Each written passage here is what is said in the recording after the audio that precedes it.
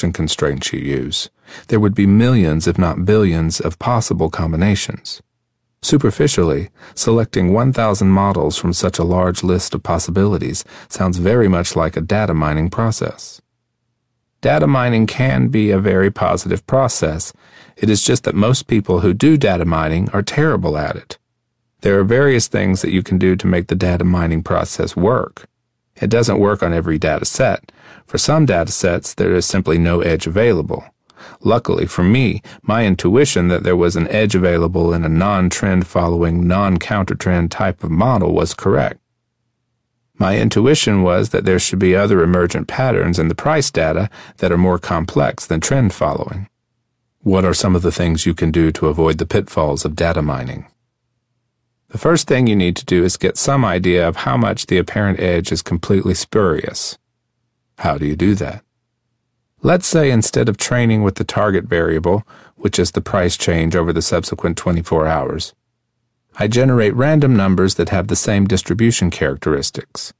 I know that any models that I find that score well training on this data are 100% curve-fitted because they are based on intentionally bogus data. The performance of the best model on the fictitious data provides a baseline. Then you need to come up with models that do much better than this baseline when you are training on the real data. It is only the performance difference between the models using real data and the baseline that is indicative of expected performance, not the full performance of the models in training. What are some of the worst errors people make in data mining? A lot of people think they are okay because they use in-sample data for training and out-of-sample data for testing. Then they sort the models based on how they performed on the in-sample data and choose the best ones to test on the out-of-sample data. The human tendency is to take the models that continue to do well in the out-of-sample data and choose those models for trading. That type of process simply turns the out-of-sample data into part of the training data because it cherry-picks the models that did best in the out-of-sample period. It is one of the most common errors people make and one of the reasons why data mining, as it is typically applied, yields terrible results. What should you be doing instead? You can look for patterns where, on average, all the models out of sample continue to do well. You know you are doing well if the average for the out-of-sample models is a significant percentage of the in-sample score. Generally speaking, you are really getting somewhere if the out-of-sample results are more than 50% of the in-sample. QIM's business model would never have worked if SAS and IBM were building great predictive modeling software. Because if they did, lots of people could use this software for financial modeling, and lots of people do. But they have a very tough time modeling properly with the software, and they end up doing data mining of the bad kind. Why do you think you as a single individual have been able to come up with data mining procedures that are much more effective in financial markets than the software produced by these large corporations with tons of PhDs?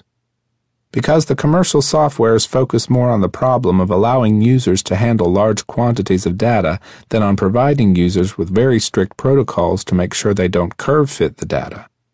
People are so excited about building and using software that allows them to handle so much more data than ever before that they are missing the point of doing the process properly. Not only does the software fail to guide the user in doing data mining correctly, it actually leads users in the wrong direction because it allows them to generate bogus evidence to support their pet theories. Do you give the same weight to data from the 1980s as data from the 2000s? Sometimes we give a little more weight to more recent data, but it is amazing how valuable older data still is. The stationarity of the patterns we have uncovered is amazing to me, as I would have expected predictive patterns in markets to change more over the longer term. Is the implication then that models don't get dropped even if they perform poorly? It takes a tremendous amount of deterioration to drop a model.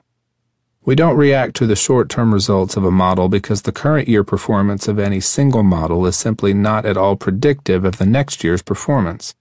What is predictive is how the model performed over the entire 31 years. The extra 3% of data provided by the most recent year doesn't make much difference in how a model has performed over the entire training period. Your assets under management in the futures program alone have been as high as $5 billion. Is capacity a problem? Do you have to make changes to accommodate larger assets under management? One of the changes we have made from the early years, which has greatly expanded capacity, is to execute trades throughout the trading session as opposed to only on the opening. Another change that has increased our capacity is that we have shifted the allocation process to give greater weight to more liquid markets. We trade a larger percentage in stock indexes and interest rates than we used to, and a smaller percentage in non-financial futures contracts. Although this change has reduced our diversification, we were quite willing to make it because there is a strong pattern for our edge to be greater in more liquid markets. So besides increasing capacity, the shift to allocating a greater percentage to more liquid markets has also improved performance. Are you then sizing your positions in each market based on relative liquidity? We started shifting our weightings to the more liquid markets in 2006, and about 6 months ago we switched our risk weightings to be exclusively based on liquidity, with the one exception being the S&P, which has very substantial excess capacity. The other important point that needs to be made about capacity is that it is not static. It moves around a lot with changes in volume and volatility in the underlying markets. We estimate our current capacity at $6 billion to $9 billion. But we always add the caveat that if volatilities decline by 50% on average across the markets, our capacity would be reduced by a similar amount. How do you control risk? The core of the risk management is evaluating the risk of each market based on an exponentially weighted moving average of the daily dollar range per contract. This risk management metric has kept our volatility relatively stable near the target level, even through periods of wide gyrations in the markets. One of the things I'm particularly proud of in terms of risk management is that through the chaos of 2008 and 2009, our volatility remained very near our target level of 12% annualized. I assume then that you were trading a much smaller number of contracts in each market per $1 million in 2008 than you normally do. Absolutely. As volatility increased, the number of contracts we were trading dropped precipitously. What other risk management procedures do you use besides adjusting the trading size for changes in the volatility of the underlying markets? The volatility adjustment has worked extremely well for the entire history of the program. The part of our risk management process that has worked poorly during the past 2 years is our leverage reduction policy. In its initial formulation, whenever there was an intra-month drawdown of 6% from a monthly equity peak, we cut our exposure to 75% of normal. On an 8% drawdown, the exposure was cut to 50%, and on a 10% drawdown, it was cut to 25%. Then there were analogous rules for increasing exposure back up as the drawdown was reduced. From 2003 through 2009, the leverage reduction rule very slightly lowered our return/risk, but it made it much easier to sleep because whenever we were in significant drawdown, our trading size would be smaller. However, in 2010 and 2011, our leverage reduction policy really hurt us badly, because the periods when our models were really on fire occurred when our exposure was lowest. To borrow a term from trend following, we were whipsawed by our own risk overlay. That is the dilemma, isn't it? If you believe that mean reversion applies to the performance of trading systems, then if a system doesn't work well for a period of time, there is probably a greater than normal probability that it will do well in the subsequent period. Yet, if you are reducing your risk after a drawdown, that would be the exact time when you would have your smallest exposure. On the other hand, there is the argument that by reducing exposure on drawdowns, you reduce the risk of ruin. Ironically, I think that both perspectives are true.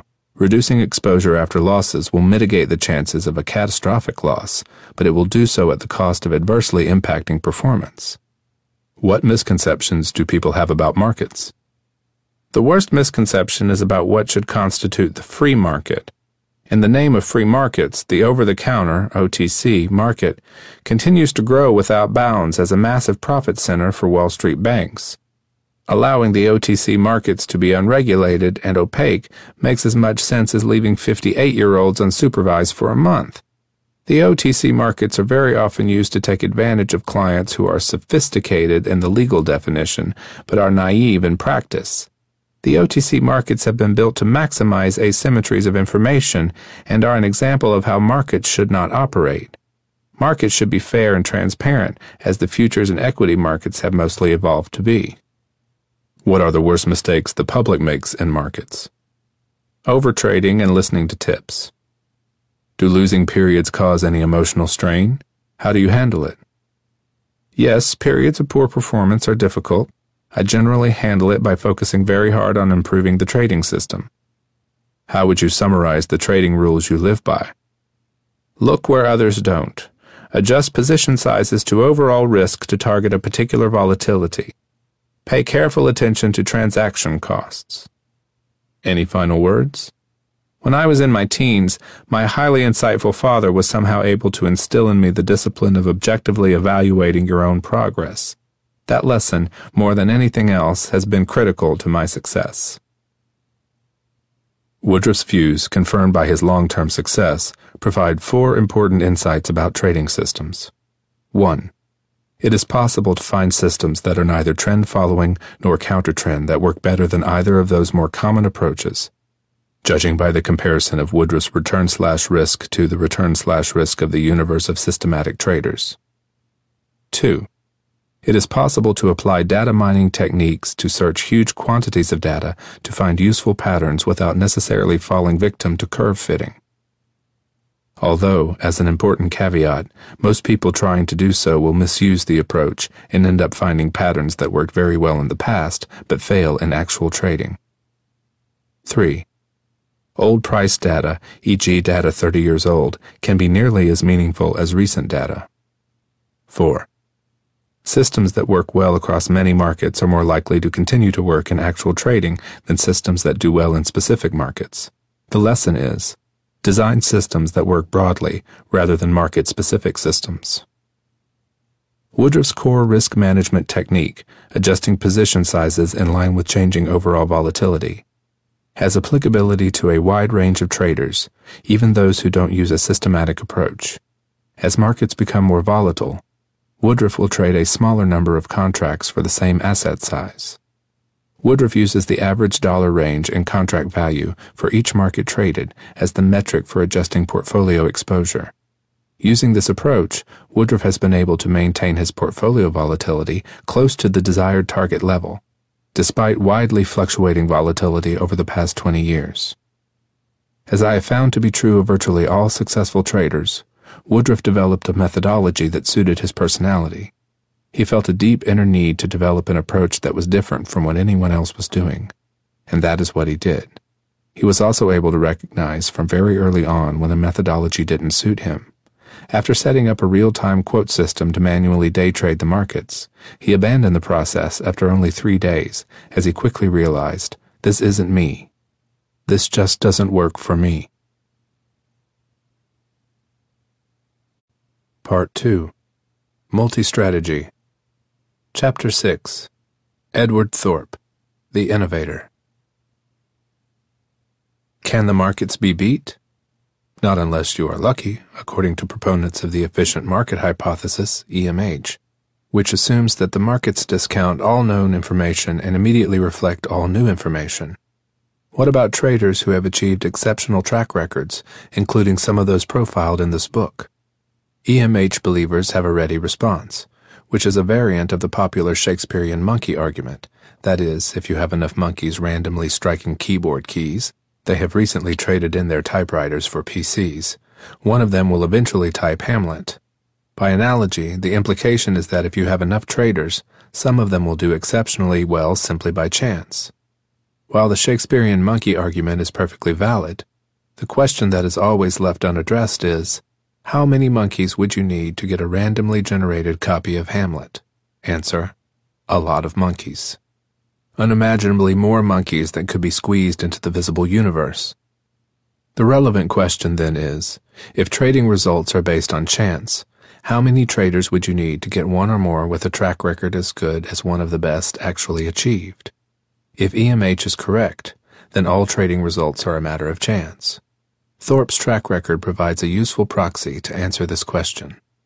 Thorp's original fund, Princeton Newport Partners, ran for 19 years, November 1969 to December 1988, and had an average annualized compounded gross return of 19.1%, 15.1% after fees.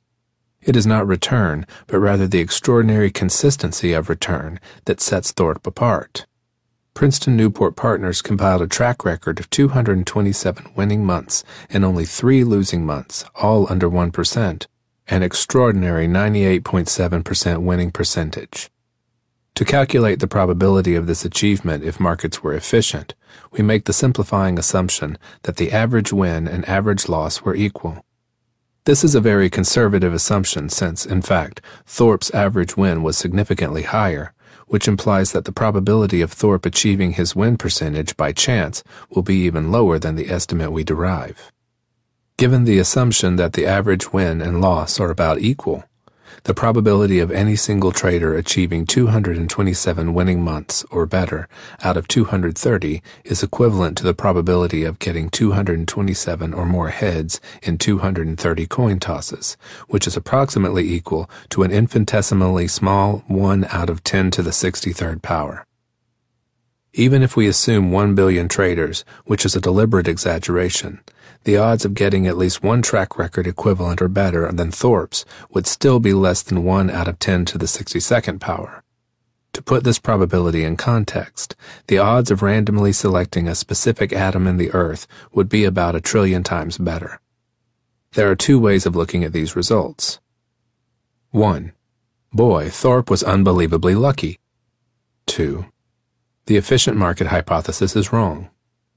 Track records such as Thorp's prove conclusively that it is possible to beat the market and that the large group of economists who insist otherwise are choosing to believe theory over evidence.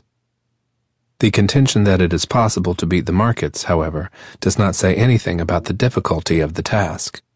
In fact, it is the difficulty in beating the market, the vast majority of market participants fail to do so, that helps create the illusion that markets are efficient. Thorp's career encompasses an extraordinary number of first achievements. He co-developed, along with Claude Shannon, the first wearable computer that could be used to win at roulette. He developed the first blackjack betting strategy that provided a positive edge to the player, which he divulged in his global bestseller, Beat the Dealer. The book changed the way casinos operate.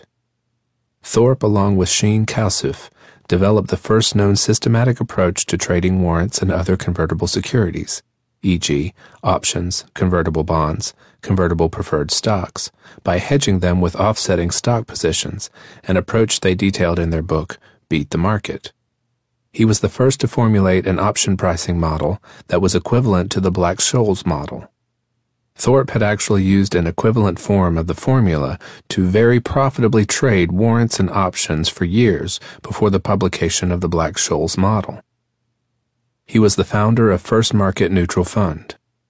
He established the first successful quant hedge fund.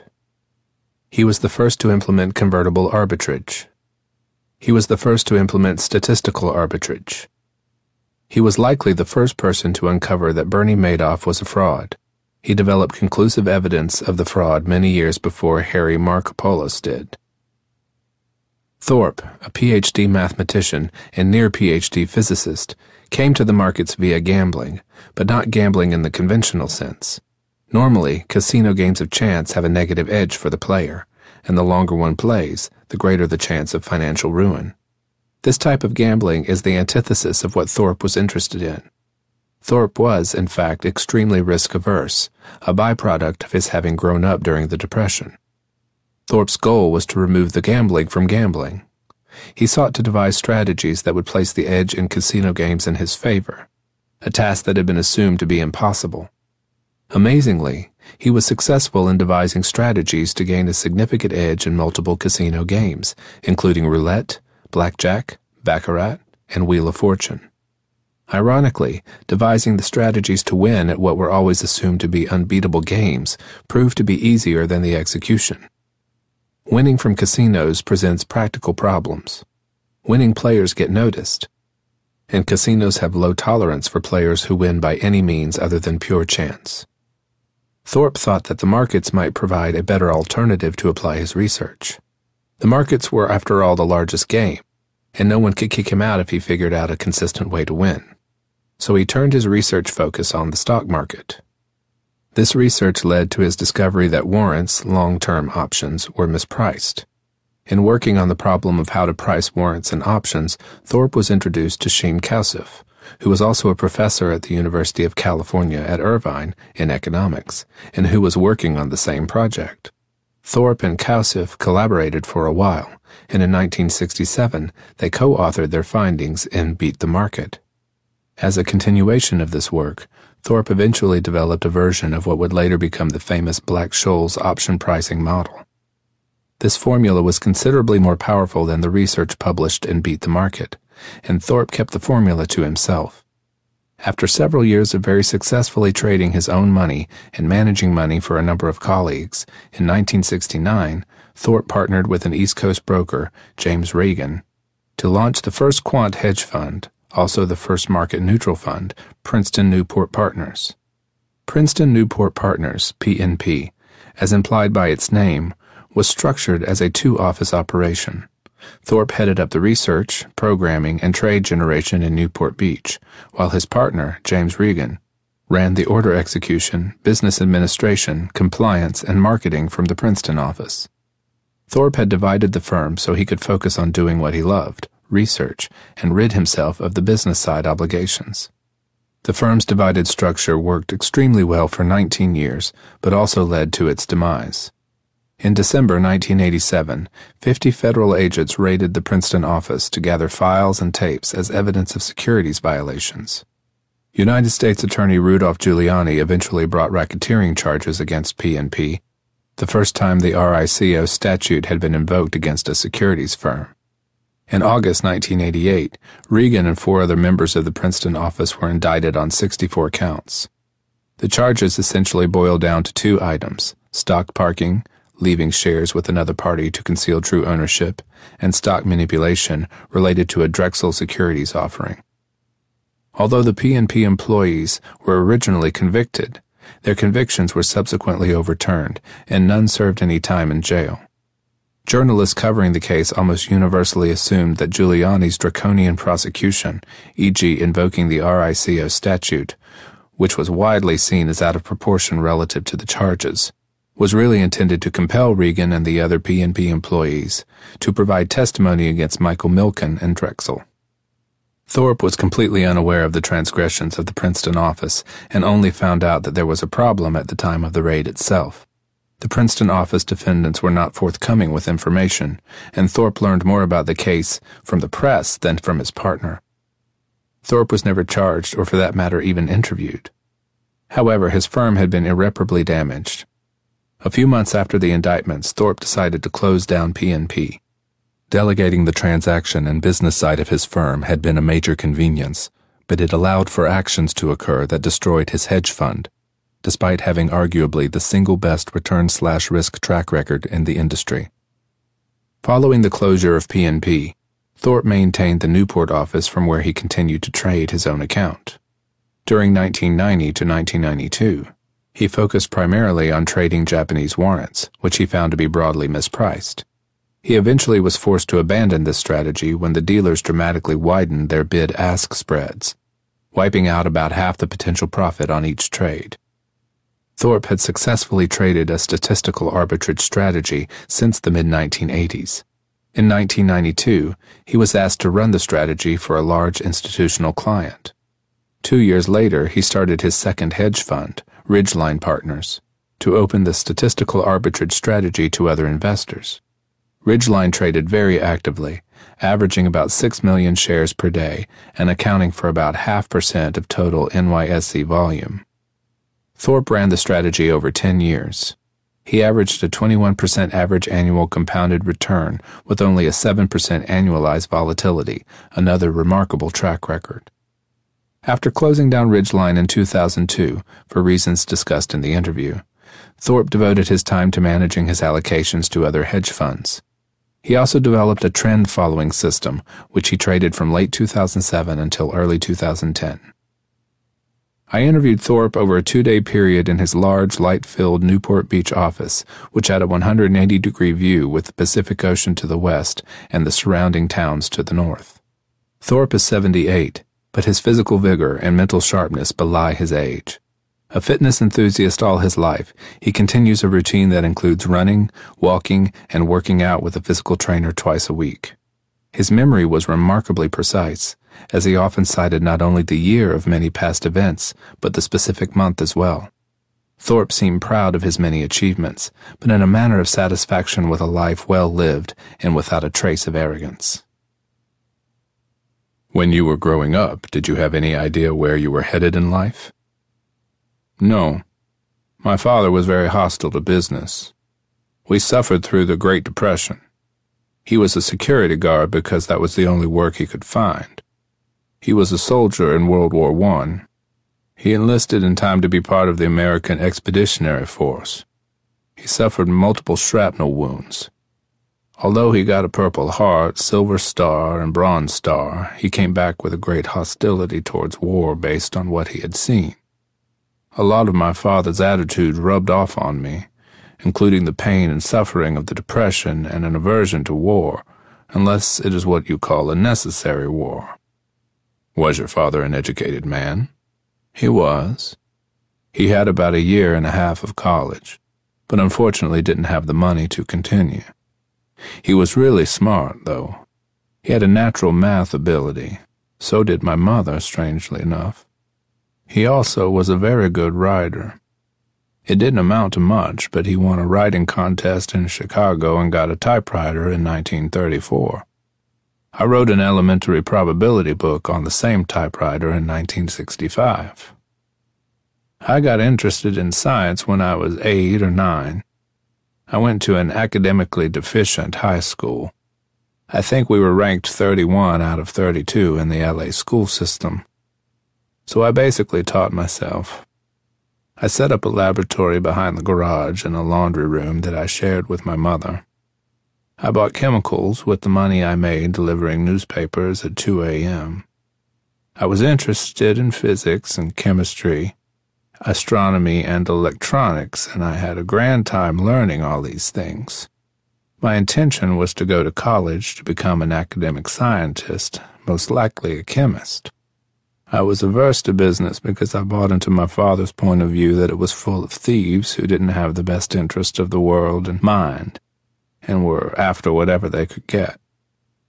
Do you believe that the Depression experience affected the way you later viewed markets and risk? We had to be very careful with any possessions we had because it was all hard to come by. We had very little money and were just barely getting along, so nothing was wasted. Everything was conserved. It was the same with my science experiments. I reused old parts over and over again in multifarious ways. As far as risk goes, it made me think very carefully about planning for the future and trying to make sure that I had the downside covered so I wouldn't be caught in some awful economic circumstance where I wouldn't have enough to get by on. It didn't so much worry me as it was something that I thought about. We got used to having very little money, but enough by being very careful and working hard. I believed that if you worked hard, good things would come. I expected to be a science professor in a university, but there were some things that happened along the way that may have been harbingers of my future path. For instance, when I was 8, there were WPA workers out in front of the house. This was in the 1930s. It was a very hot summer day. They were perspiring heavily and were obviously very thirsty. I went to the store and bought a pack of Kool-Aid for a nickel, made 6 glasses out of it, and sold it to them for a penny apiece. A penny actually had considerable value in those days. In the winter, I shoveled snow. At first I charged a nickel, but I found that there was so much demand that I raised the price to a dime and then to 15 cents. The first year, when I was 8, I made several dollars, but the next year the other kids caught on and the market changed. A classic example of no barriers to entry. Another thing happened that had a hint of the future. I had a cousin who was not a totally scrupulous guy and who discovered that you could jiggle the slot machines that were located in gas stations and make them pay out more than they should. This was a fairly astonishing fact that you could go around jiggling machines and get a lot of extra nickels out of them. I didn't make a career out of it, but I just noted that there was a gambling situation where you could extract extra money. When I was in high school, I had a very talented English teacher who was influential in teaching me about writing. He really cared about the kids. I wouldn't say it was totally uncommon, but it certainly wasn't the norm. He had gone to Las Vegas on a trip. Afterward, I was over at his house for dinner, and he mentioned that it was impossible to beat those guys. That started me thinking about roulette. The ball seemed like a planet. I thought it might be possible to beat roulette by measuring the position and velocity of the ball and the rotor. How old were you then? I was 15. So even at that age you apparently knew Newtonian physics. When I was 16, they had a Southern California physics contest in which the best physics students competed. All the other students were 17 or 18 years old, but I placed first by a very wide margin. You were self-taught in physics? I taught myself in my own way. I was always an out-of-the-box thinker. I got hold of a college physics textbook and got through about 2/3 of it by the time of the physics contest, but that was apparently enough. I graduated when I was 16 and was able to attend college through a combination of scholarships and savings from my newspaper route. I graduated with a degree in physics from UCLA, and then I received a master's in physics. I had almost completed all the requirements for a PhD. I had done all the coursework and written exams and orals, and was working on the last part of my thesis and ran into some math issues. It was a thesis on quantum mechanics. I realized I needed to take some more math courses. UCLA physics at the time was deficient in their math requirements. I basically had only the first 2 years of college math, plus a few advanced math courses, but nothing close to what a math major would take. I had to jump into the graduate courses in math to get up to speed on the math I needed to finish the calculations in my thesis. Once I did that, I realized that considering the amount of math I had to learn, I could get out of math faster than I could get out of physics, so I ended up getting my PhD in math. So you were literally almost a double PhD in math and physics. Exactly.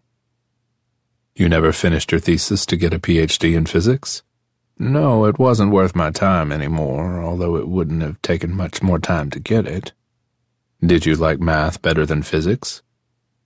It was kind of odd.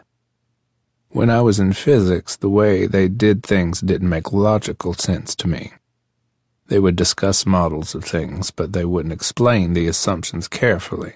I liked the logic of math a lot better.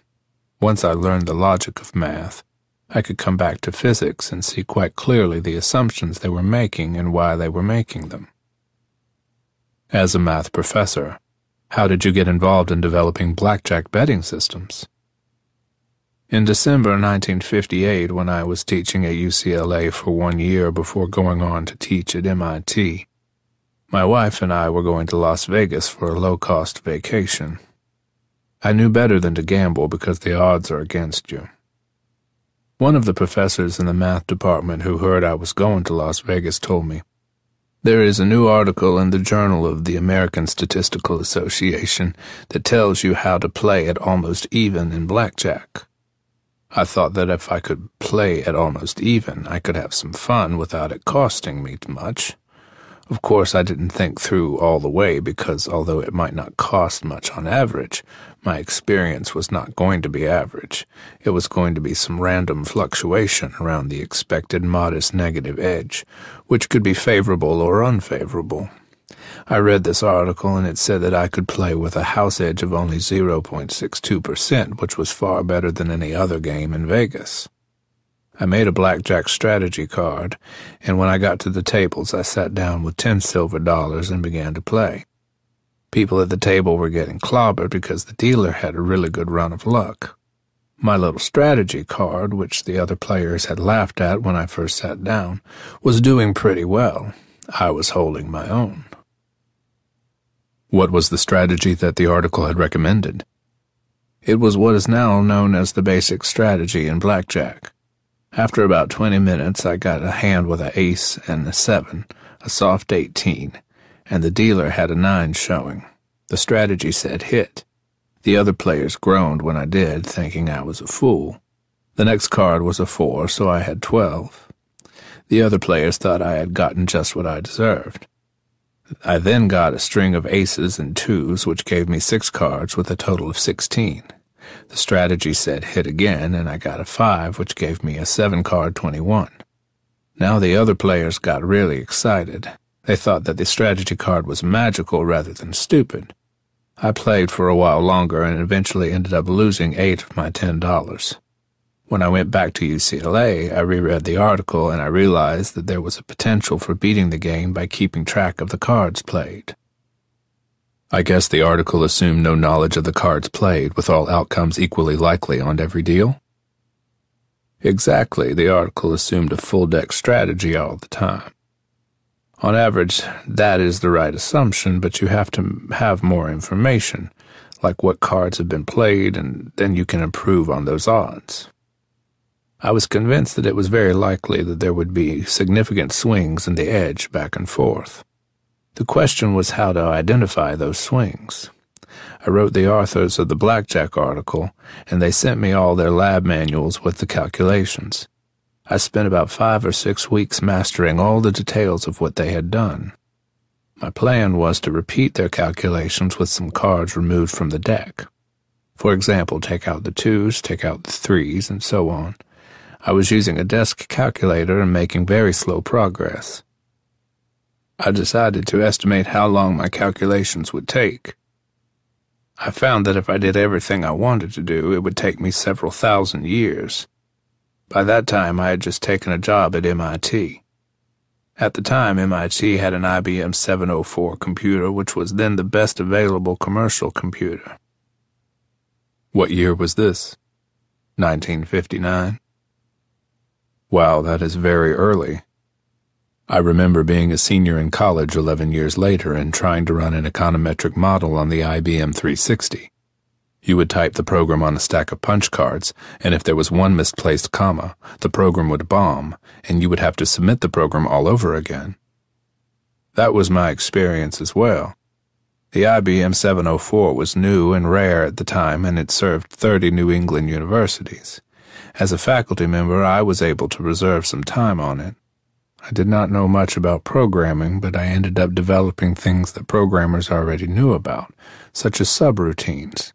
I modularized the program and tested blocks separately to make sure they ran and got the results I thought they should get. Then I put the blocks together. I would take a block in for testing. The block might be something like calculating doubling down expectations.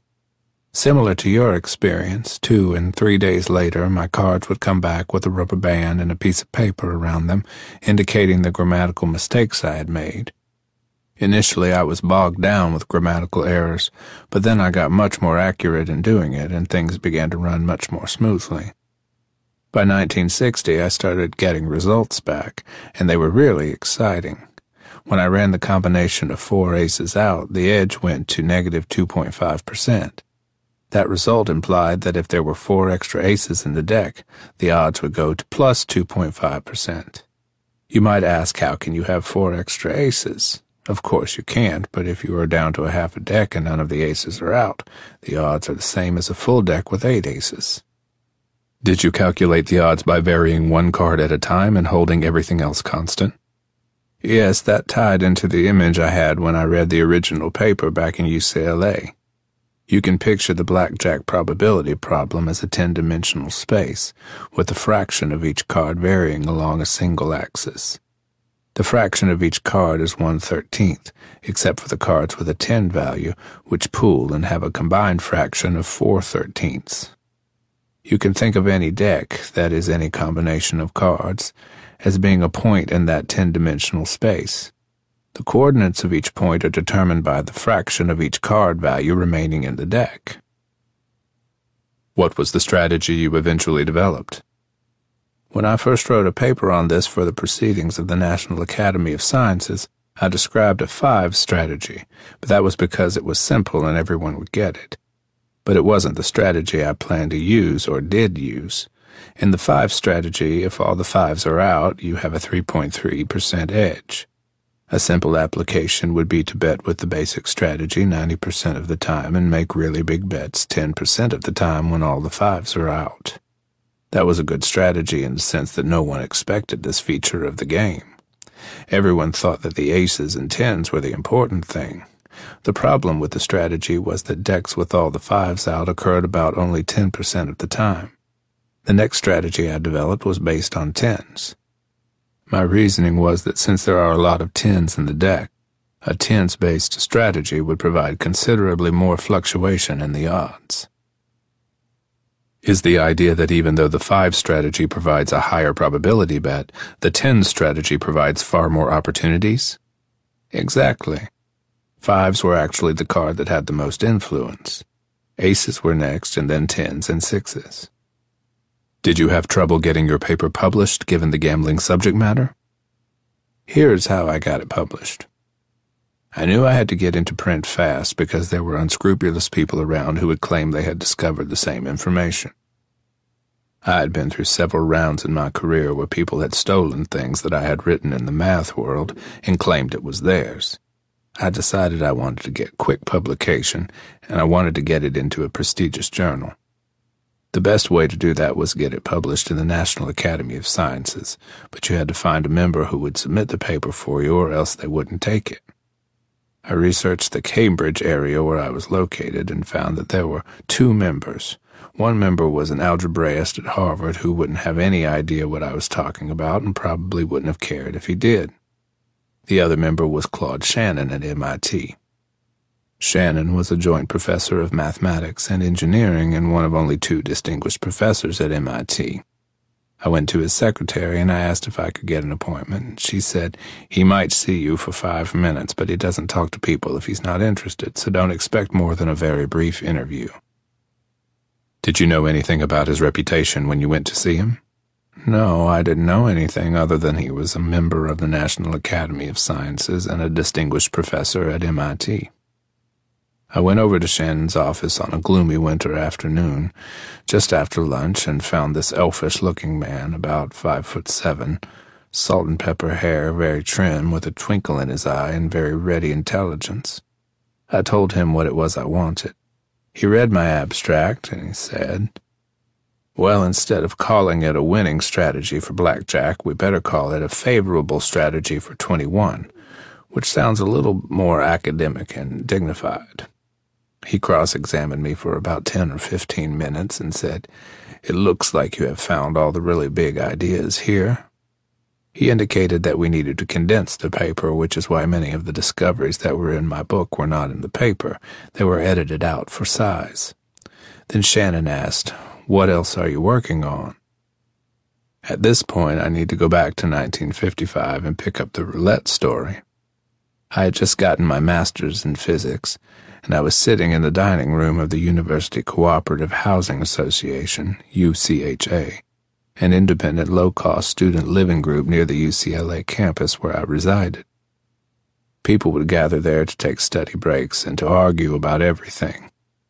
Someone brought up roulette and was explaining why you couldn't possibly win. I said, "I don't think that is true." I made my case. Some of the people were interested in working on it. I started a little group which faded away fairly rapidly, but I pursued it on my own. A fellow I was tutoring bought me a half-size roulette wheel in appreciation for my help. He knew I wanted one. And I bought a stopwatch that ticked in hundredths of a second, which was a fairly large expenditure for me. I did field experiments, setting up a movie camera on a tripod and using the stopwatch to measure time. I did observations to determine how repeatable the ball motion was. If it wasn't repeatable, it would mean there was too much randomness for the process to work. I plotted charts of where the ball was at various points in time. The results looked pretty good. The process did seem repeatable. I also created an analog experiment by letting a roulette ball slide down an inclined track across the floor. The idea was I could translate the rotary motion of the wheel into a linear equivalent. I could take the potential energy at the height at which I launched the ball as the amount of kinetic energy the ball was going to get when it rolled down. I wanted to see if the same amount of potential energy converted to kinetic energy would send the ball to approximately the same place on the floor each time. It did. It wasn't proof, but it told me that I couldn't rule out the possibility that predicting roulette might work. One night, my wife had invited my in-laws over to dinner, and I was so engrossed in my experiments that I lost track of what was going on around me. They wondered where I was because I didn't show up at the dinner table. They came looking for me and found me rolling balls down the track. I'm sure that, at that moment, they must have thought their daughter had made a very serious mistake. Or that you had lost your marbles. How does this tie back to Shannon? When Shannon asked what else I was working on, I started telling him about my roulette experiments. Shannon was the ultimate gadgeteer.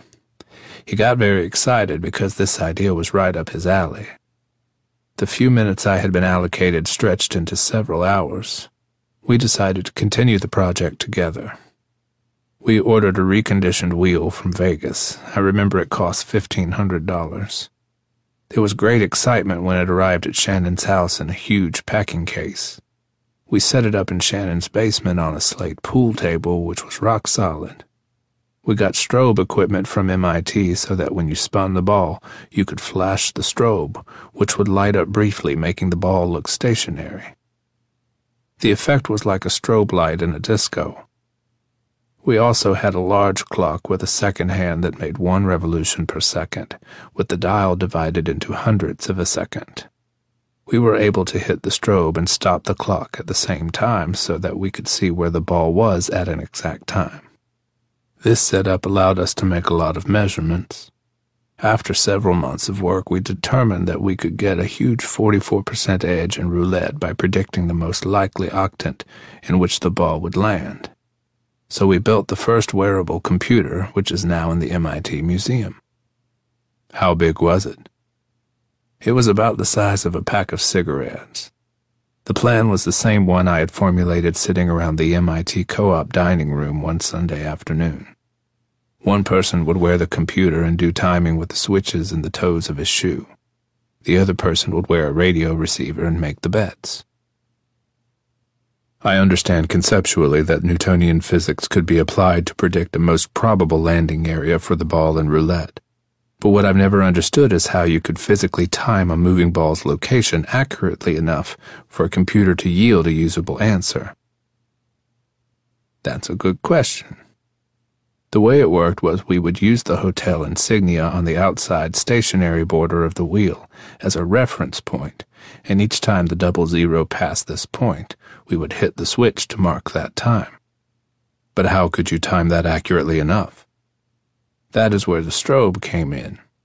We practiced in Shannon's basement with very subdued light, and the strobe would light up to show us where the ball actually was compared to where we thought it was. It took some training. We learned to anticipate just the right amount. With practice, we were able to get the standard error to within the ball's diameter. I assume you have to wait for the ball to spin around a few times so that the velocity slows before you make your estimate.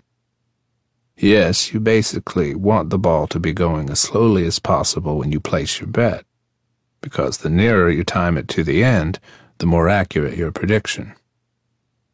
But you have 2 moving objects, the wheel and the ball. You mentioned the wheel, but what about the ball? The way it worked was that you would hit the toe switch when the 00 passed the mark, and you would hit the switch again the next time it passed the mark. So now the computer knows how fast the rotor is going. The ball is spun after the rotor measurements. Oh, I see, there is no need for simultaneous measurements. First you measure the speed of the wheel, and then you measure the speed of the ball, each time taking 2 points. Exactly, there are 4 clicks. The first 2 tell you the velocity of the rotor, and the second 2 tell you the velocity of the ball. My idea was for the computer signal to be the tones in the octave, each tone corresponding to an octant of the wheel. Shannon came up with the beautiful idea to design the program so that it cycled through the tones, providing the best estimate at each moment. When you clicked the fourth time, the tones would stop. The last tone you heard was the octant to bet on. What was nice about that approach was that there was no compute time. The computer was continuously calculating the best estimate, and when you clicked on the last time, the computation was over. So as time is going by, the estimate is constantly changing. Exactly, each tone tells you what the current estimation is. The program was designed to give you the estimate, assuming the last click occurred at the exact moment. Once we heard the last tone, we would bet on all 5 numbers in that octant. When did you actually apply your roulette betting system in a casino? Shannon and I and our wives went on a trip to Vegas in August 1961. We had to wire ourselves up. Who wore the computer and who wore the radio receiver? Shannon was better at estimating the ball position than I was, so he was the timer and wore the computer. He stood next to the wheel and wrote down numbers just like any silly system player. As a diversion. Exactly. The casinos won't bother you if you're doing that. I wore the receiver and sat at the far end of the table where I couldn't even see the wheel. So you heard the tones? Yes, I heard the tones. I had a little speaker. A loud timer tone goes off on Thorp's desk. I swear I am not making the timing of this up. Oops, that's the lunch warning. Thorp had made lunch reservations and set the timer as a reminder. The speaker was small enough to push into your ear canal. Initially, we had tried copper wires that were as thin as hairs, but they had almost no tensile strength and would break far too easily. We found steel wires that we used, which had a moderate amount of tensile strength, but still not enough, and they also broke periodically. Inevitably, one of the wires would break, and then we would have to leave the roulette table and do a lot of soldering. How many bets could you get off before the wires broke? About 12 to 15, and then something would go wrong. How would Shannon know that something was wrong? I would just get up and leave the table. One time I was sitting next to the wheel, and there was a lady sitting next to me. Suddenly she looked at me, and her eyes popped wide open. She was just horror-stricken. I knew something was wrong, so I left immediately and went to the men's room. There was a big black thing which looked like an insect coming out of my ear. It was the speaker with wires. The wires were painted with flesh-colored nail polish so they couldn't be seen. How did that week turn out? We turned single dimes into piles of dimes. With a 44% edge, why did you use such a conservative bet size? We wanted to prove that our strategy worked. Also, we were having a lot of trouble with the equipment. What did your actual edge turn out to be? It seemed to be consistent with our calculation. Did you do follow-up trips where you wagered more meaningful amounts? No, and there were multiple reasons why I didn't. First, blackjack was rolling full blast and occupying a good chunk of my time. Second, not long afterward, I accepted a position at New Mexico State University, which made continued collaboration with Shannon difficult. Third, I questioned whether I wanted to pursue a venture where I had to disguise myself. Fourth, everyone else was really scared. They were afraid of casino violence. Yes, I would imagine. It was one of the questions I was going to ask you about. You say everyone else. What about yourself? For some reason, I was never scared. Why? I just don't scare. I am aware, and I avoid taking foolish risks. When I was playing blackjack in Las Vegas, I always made sure I was around people and lights. But that wouldn't have helped if the casino caught you. That's true. If they caught you, they would drag you into the back room and beat you. But at this point, I felt I had a shield of publicity from my blackjack exposure in the press. If they had done anything to me, I could really have made them look bad. I think they probably knew that. Many years later, I learned that they did discuss whether to do me in. In 1964, there was a huge meeting of the Nevada Resort Hotel Association in Las Vegas after Life magazine published an article titled "The Professor Who Breaks the Bank," which created a lot of publicity for blackjack betting systems. The article caused a huge uproar among the casino owners, and they had a meeting to discuss what to do about it. 30 years later, a fellow by the name of Vic Vickery, who was at the meeting, wrote an article about it. Apparently, they discussed various alternatives, including getting rid of me and breaking knees. Fortunately for me, they settled on the right option, which was changing the rules. But at that point, the ideas were already out there, so taking care of you wouldn't have done anything for them anyway. It would have been useless, and they realized that. Some years ago, I read a book called Eudaimonic Pi about a group of physics students who also developed a shoe computer using Newtonian physics to predict the most likely outcome for roulette spins. Was there any connection between you and them? Here's the connection. In the second edition of Beat the Dealer, I mentioned there was a way to win at roulette. In 1969, I got a call from a mathematician named Ralph Abraham inquiring about a roulette system. At that time, I thought that I would never use it myself again, so I might as well let the information out. Within a few years, some physics graduate students did the same thing. They had the next generation of electronics and arrived at the same 44% edge. Let's go back to blackjack. Was your article published in a scientific journal? It was published in 1961, the Proceedings of the National Academy of Sciences. What was the response? There wasn't so much a response to that article as there was to a talk I gave at the same time at the annual meeting of the American Mathematical Society. I submitted an abstract of the talk called Fortune's Formula, a winning strategy for blackjack. The abstract committee reviewed my proposal, and unbeknownst to me at the time, they were going to reject it as the work of another crank. They get a lot of submissions from people purporting to prove the mathematically impossible, such as proofs for trisecting an angle with a compass and a straight edge alone, or gambling systems for games that are impossible to beat. Did they read your paper?